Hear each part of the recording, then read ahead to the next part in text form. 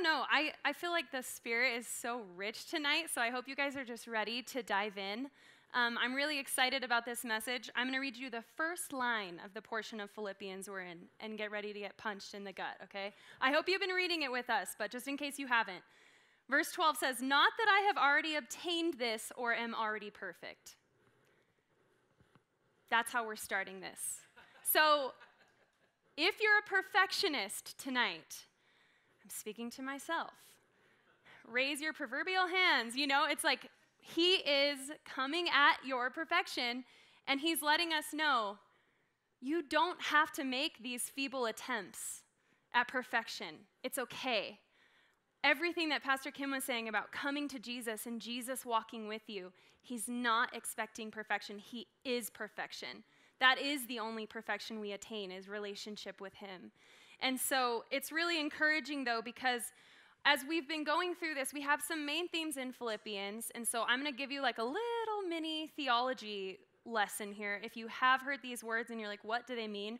Or maybe you already know what they mean, okay? So we've covered at the beginning of Philippians, and we hear this theme all the way throughout, is salvation, right? Salvation is a gift. We receive it, and it's by God's grace, Jesus' finished work on the cross. That is salvation. But then there's something else that it talks about. It moves to the word regeneration, which is spiritual birth. So when you receive his love, you receive the gift of salvation, you are regenerated. You are reborn.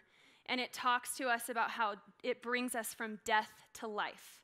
So what we aren't able to do in our flesh, when we're regenerated, it says that he empowers us by his Spirit to do those things. Okay? And then when we get to this portion in Philippians 3, verses 12 through 21, it's actually talking about sanctification. Can you guys say that? Sanctification. Okay? And so sanctification, here's the bottom line. We want to become more like Jesus. We want to walk with him so that we can grow. And that's this whole process of sanctification. It's simply growth. But it's growth that's dependent on God's strength and then our active choice to partner with him in the things that he reveals to us in that process. And so the thing about this that stood out to me so much is Paul is talking about God in the past, God in the present, God in the future, God sanctifying each part, the gift of salvation. And it's amazing because ultimately what Paul is saying is if we can grasp that we are on a journey, not a journey to perfection, but on a journey to eternity with the Lord, what Kim was saying earlier just about the road to Emmaus, this is what's so amazing. They were journeying, but they weren't journeying alone. We're not on a road to sanctification so that we catch up to Jesus. We're on the road with him. And that's his promise to us. In sanctification, the Holy Spirit works in you both to will and to work according to God's purpose. Philippians 2:13. For it is God who works in you both to will and to work for his good pleasure. He loves when we choose to journey with him. Okay, so my husband and I, big deal for me, first house purchase ever, super exciting. And we're going to renovate it. And a lot of people have said, good luck, because when you start the renovation process, it costs more than you think it will. It will take longer than you think it will. You'll find more surprises under there than you think you will, etc., etc., etc. So when I think of sanctification, I think of it like renovating this house. It's a process. It's a journey. You don't necessarily arrive there. You have to choose to enjoy it. But we know that as we renovate, the more that we start to do, the more we find that we need to do. Yeah. It's kind of like if you're in Colorado. Anybody ever hiked a 14er? Okay, some brave souls in this room. Hats off to you. This is like that, though. You're starting your 14er, and you're like, great, I'm doing great. This is awesome. And then you realize how far you still have to go. And then you get to the top, and you summit, and it is awesome. but for some reason you still need to get back down to your car. You see what I'm saying? It's a cyclical process. I love that. Paul says, not that I have already arrived or I am already perfect. Okay, so you may hear that little tiny portion, and you think, well, yeah, Janelle, obviously, Paul murdered so many Christians. So of course he's thinking like, he's not perfect, he's not doing well. Well, here's the kicker. I did a little bit of research, and this section of scripture is actually when Paul has been walking with the Lord for 30 years, okay? He has planted 14 churches, and he has taken the gospel to 2 new continents entirely. I cannot say that. I don't know if you can. Maybe we're discovering new continents. But here's the thing. He declared in that he had not arrived. And I think I actually find so much comfort in that, being able to say, honestly, like, yeah, I've grown and I love that and I want to honor the Lord with my life. But even today, I can tell you this, even today, my brain was thinking, going through all of these different scenarios and thoughts, just, is this me? Is this the Lord? Am I asking these questions right? Am I asking them the way that God would want me to? And really, it comes down to this little sense of just perfection that wants to creep up, and I have to do it perfectly. And the Lord's like, Janelle, it's just invite me in. That's the only way for you to navigate this situation, is to invite me into it. You don't have to ask the perfect question. You invite the perfect person. And so past, present, and future, that's what we're going to go over in this passage. In one passage, Paul is telling us not to live in the past, how to live in the present, and why to look to the future. God knew that if we were just looking to our past, we would be a puddle on the floor. But if we were in the present without a glimpse of what is to come, we wouldn't have the motivation or the discipline to be faithful in the moment. And so he's inviting each and every one of us tonight. Are you willing to journey with me? Are you willing to be faithful in this moment and to invite me in? So let's go ahead and read this passage. Philippians 3, verse 12. Not that I have already obtained this or am already perfect, but I press on to make it my own, because Christ Jesus has made me his own. Brothers, I do not consider that I have made it my own, but one thing I do, forgetting what lies behind and straining forward to what lies ahead. I press on towards the goal for the prize of the upward call in Christ Jesus. Let those of us who are mature think this way, and if anything you think otherwise, God will reveal that also to you. Only let us hold true to what we have attained. Brothers, join in imitating me and keep your eyes on those who walk according to the example that you have in us.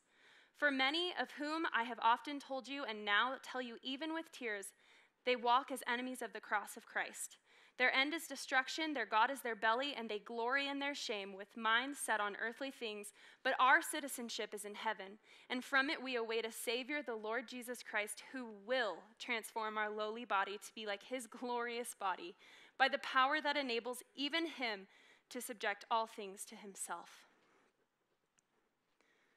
That is good news. That is only possible because of salvation, because of the gift that he's given us. And so I'm going to start by just talking about verse 13. Brothers, I do not consider that I have made it my own, but one thing I do, forgetting what lies behind. So first, Paul is saying, you have to make an active decision to forget. Do you catch that there? Forgetting. That's an active verb, an active choice, something that we are doing actively. He knows that it's impossible to pursue Jesus with everything that we have if we're living in the past. And there are people in this room tonight where the enemy wants so badly. It's sleeping. The enemy wants so badly for you to be stuck mentally and possibly even physically in the past so that your past will define you. Because if that happens, then it stunts your growth. That's the enemy's ultimate goal. He wants you to be in a place where you can't grow any further. And the thing that's really tricky about our past is there are things that we have decided, and then there are things that we have not decided that have happened to us. But they're both right here. They're grouped in the same place. We have to choose an active decision, forgetting what is behind. We cannot do that in our own strength. And I recognize when I make a simple statement like that, there's a huge gamut that covers of life experience. And that doesn't necessarily mean that the things that have happened in the past are okay or that they ever will be righted. But God is saying, I am your healer. I am on this journey with you. Forget what lies behind, because what is ahead of you is better than what is behind you. The Enduring Word Commentary says, it is a deception to live in the past or in the future. God wants us to press on in the present because the present is where eternity touches us right now. Paul knew that a race is won only in the present moment, not in the past. So we get to verse 14. I press on towards the goal for the prize of the upward call in Christ Jesus. Past to the present. God is inviting us to press on. And I'm going to say this again. I said it earlier. We don't press on so that we can catch up to him. We press on to keep in step with him because he's with us every single step of the way. That is good news today, because there are so many things that we are going to navigate that we don't know what to do. We don't know where to go. We don't know who to trust. But if we're keeping in step with him, we don't have to look very far. So this goes into how intentional the Lord is. In order to press on and to be in the present, right? He gives us some tips of things that we need to do in the present. Verse 15 says, let those of us who are mature think this way. And so my first question when I read that is, what way? What way are we thinking if we're mature? Well, Paul had just said, maturity in this context is realizing that we haven't arrived. Realizing that we aren't perfect, right? And maybe for some of you, it actually makes you a little sick to your stomach to think that you would have to say that. Honestly, think about it. Maybe it's in your job. Maybe it's in parenting. Maybe there are areas that you take great pride, and that's amazing that you take it seriously and you want to live with honor. But the Lord is saying, you aren't held to a perfect standard. Even in that, you have not arrived. There's always area and room to grow. Verse 15 goes on to say, and if in anything you think otherwise, God will reveal that also to you. So a tip to you while you are in the present is to invite the Holy Spirit into your life to reveal incorrect ways of thinking. What areas have I been thinking incorrectly? Where do I need him to speak truth, to bring clarity? Because I want to press on in the present. Okay. Verse 17 says, brothers, join in imitating me and keep your eyes on those who walk according to the example you have in us. And I think this is really important. We talked about this and kind of hung out here for a little bit in teaching team. But do you have someone who is further along in their faith journey than you are? Do you have someone that you would want to imitate their faith? This is him saying, this is actually important that you're not doing this alone, that you have people who are willing to show you the ropes. And this also goes both ways, and here's why. Have you ever had someone imitate you? Something that you say, maybe you have a catchphrase and you're like, oh, that's what that sounds like? Like, I didn't know that I said that over and over and over again. Or maybe your kids parrot some things that you think you're saying behind closed doors, but you're not, and you're realizing, oh, okay, maybe that's an area for me to grow. This can go so many different ways, right, with these imitations. But the Lord is saying, if you would walk with one another, if you would come together, if you would find someone who is further along than you, and both sides of that, right, because hopefully each party is willing to learn and to humble themselves to find more of Jesus in the other person. It's not just one way imitating, it can be both ways. And as we imitate Christ and we imitate one another, would that represent the kingdom on a grander scale? It is important to surround yourself with people who are pursuing the same goal. So when I was in youth group growing up, I always heard this quote, "Show me your friends and I will show you your future." And my little 15-year-old palpitating heart was like, I better choose really wisely. Oh gosh, I don't know what my future is going to look like, but I hope it's okay. I hope I have one. And now that I'm older, I hear this: you are the sum of the people that you surround yourself with. And the Bible actually addresses this, not only in verse 17 in Philippians 3, but also Proverbs 13:20 says, "Whoever walks with the wise becomes wise, but the companion of fools will suffer harm." Proverbs 27:17, "As iron sharpens iron, so one person sharpens another." I want to encourage you tonight that if you truly, I know whether it's friendship or mentorship, all of those different things, it can be really hard to be vulnerable in relationship with people. But if you are sitting there and you're thinking, I truly cannot think of one person that I would want to imitate in their growth journey with the Lord, please find one of us pastors, if that's something that you are yearning for, so that we can, whether it's us or someone else, we can connect you to someone who would just be a great fit for you, whether that's personality or the field that you're in for your job. We recognize that there are so many factors to that, but here's the thing. God wants you to know that this is so important to him. Why? Why would he send Paul to this specific group of people and then have Paul say, so that you can imitate, right? Like, you kind of would think, okay, Paul, that's kind of a haughty thing to say, but it's because it's so important to the Lord that people would seek him together and be willing to sharpen one another. This is so, so, so important. So please hear me say that. If you are sitting there and you cannot think of one person, we want to help you find someone that you can grow with.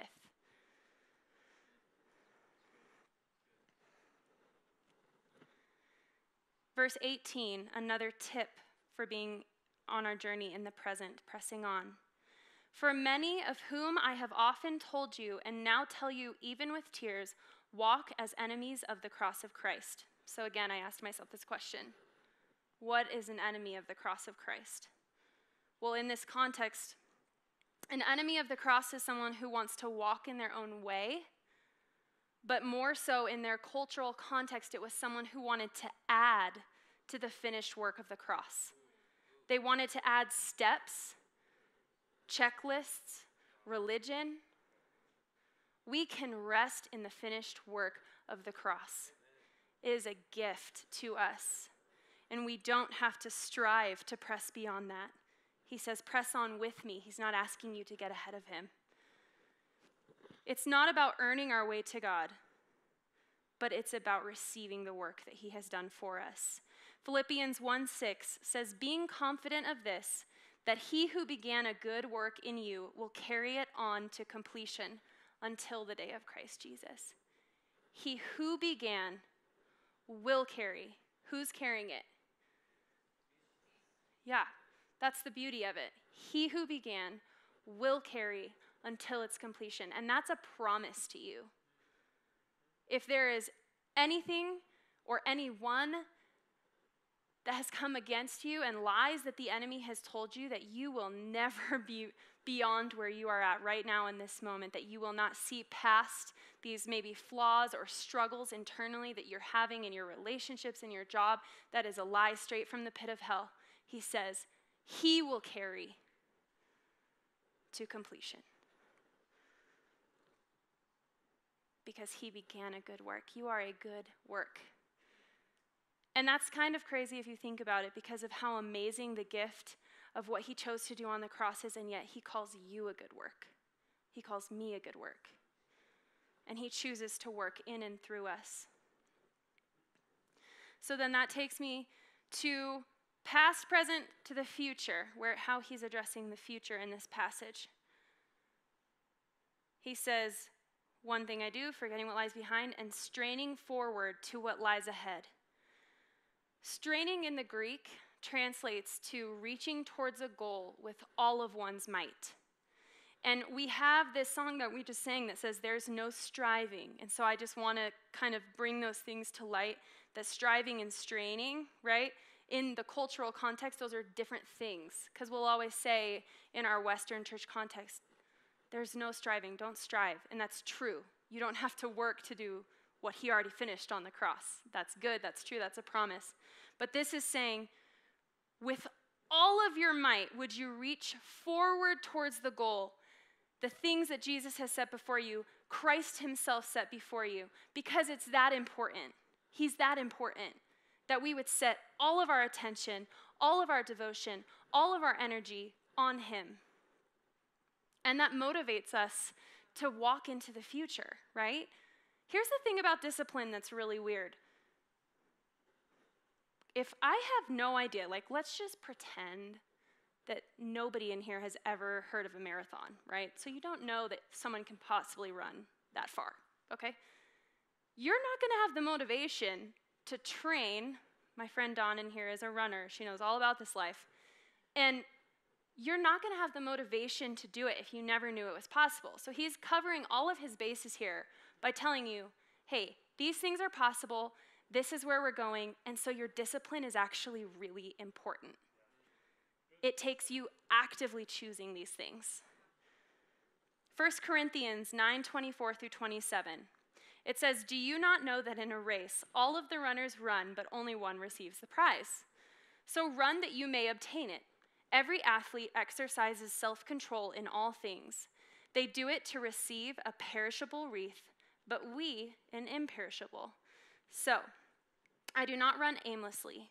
I do not box as one beating the air, but I discipline my body and I keep it under control, lest after preaching to others, I myself should be disqualified. I love the imagery there of him just saying, I don't run aimlessly, and I'm not just, my training, when you're a boxer, you're not always hitting people. Like, it may not always be the most gratifying, fun process, but you're training. And you know that there's a purpose, that God is fortifying us through that process of discipline over and over and over and over and over. What am I doing in that? I'm declaring truth, I'm knocking down lies, right? It can be so many different things, but he's saying you have to be disciplined in this. For us to choose to press on in the present and to actually submit ourselves to discipline is so pleasing to the Lord. Why? Because he made us. So he knows that it goes against our very, very nature to do that. Your discipline is not pointless. Verse 20, but our citizenship is in heaven, and from it we await a Savior, the Lord Jesus Christ.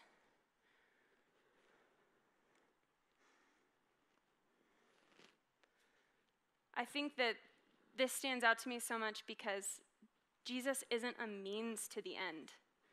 He is the end. He is the prize. He is worthy of us completely surrendering our past. 1000% choosing to stand and press on in the present and to be disciplined. But then also, with all of our might, he is worthy of us reaching with everything that is inside of us towards him over and over and over again. Are you willing to press on? I think it sounds like a simple question, but when life gets really hard, it's not so simple. There are things that we just don't control and we don't understand. And that might be you tonight. You might be saying, honestly, I walked in here and I don't know. Like Pastor Kim was saying, I don't know if I'm willing to fight for this anymore. I have questions, I have doubts. I've had a lot of pain. Can I just tell you, if you're in this room and you've ever been hurt and you've experienced pain, you're not alone. Even if someone doesn't know pain in the same context as you, we all know pain. But we all have the same exact promise of Jesus who wants to meet us in that place of pain. And so if you find yourself tonight and you're maybe one of those people that you're thinking, I really do dwell in the past. I have been really, really angry, and I haven't known how to let go of that. Or I was really hurt, and so now everything that I'm facing in life, I just see through a lens of pain. Please know that that's not God's will for you. He's so much greater than that, and he comes in with such love and such mercy and such tenderness. And he doesn't slap you and tell you to forget about it and wipe your memory. Why? He says your past won't define you, but it can refine you. Are you willing to surrender yourself to the refining as the Lord brings you beyond your past?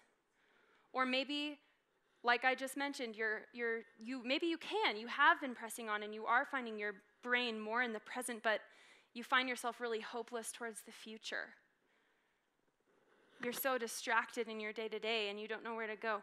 All of these things, he's trying to give us tools.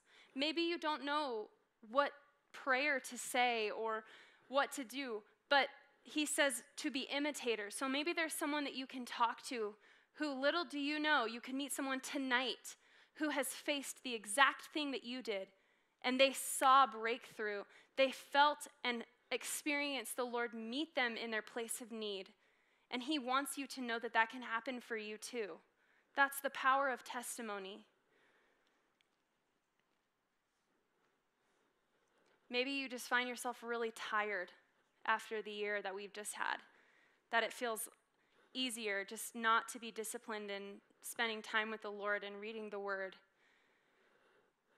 and going up to a stranger and just growing in community and all of these things. But the Lord is saying, he is in front of you. He has more for you. Our citizenship is in heaven, and from it we await a Savior who will transform our lowly body to be like his glorious body by the power that enables him even to subject all things to himself.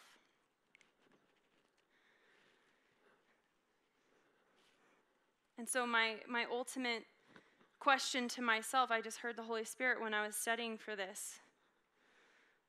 Our journeys aren't going to be the same, and that's okay. But will you trust in the sufficiency of Jesus for the journey that he's called you to walk? He is sufficient for your journey. He is abundant. He is more than enough.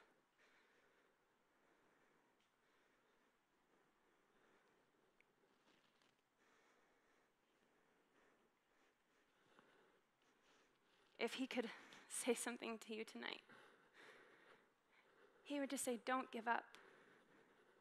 Even if you're frustrated and your patience has worn thin and you thought that you'd grow more than you have up to this moment, that you would move beyond some things that maybe you still struggle with. He's just saying to you tonight, don't give up. He's sufficient for your journey, and he wants you to press on. I press on towards the goal for the prize of the upward call of God in Christ Jesus. The prize is the upward call of God. The prize is the call itself. It is not the benefits that come from the call or anything else. The prize is being able to run the race at all, to run with him, working with God as a partner to do the work of his kingdom. Jesus, we thank you for your word. I thank you for the tenderness of your spirit in this room tonight that is just meeting every single person right where they are. You're so good, and it's unfathomable to think how you do something that we could never do ourselves. But Lord, we choose to just soften our hearts right now. And we hear you say that, don't give up. Don't give up. Don't give up. You are our prize. We want to become more like you. We thank you that you've given us your word and tools and steps and things that we can grasp tangibly to know how to do that and how to get there.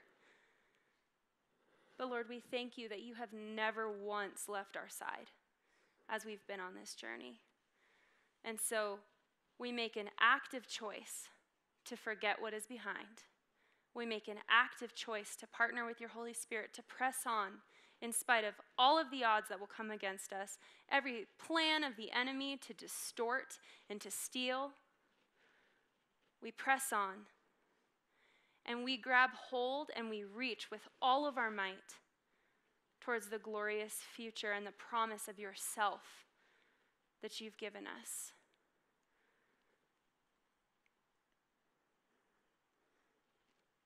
You are more than enough.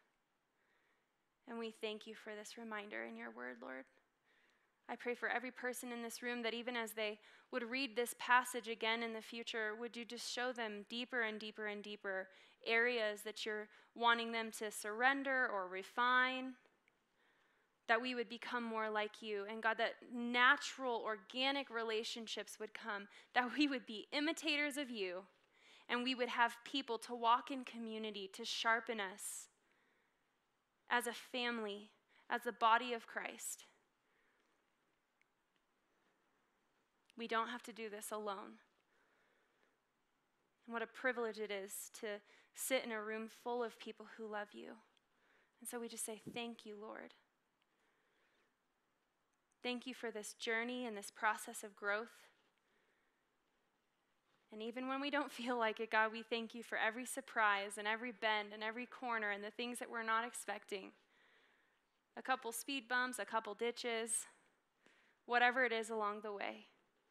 But God, we thank you that you are in it with us. You deserve all of the glory. You are so worthy of every ounce of effort that we could put forth. And so we commit ourselves to you the way that you've committed to us. We love you. Amen.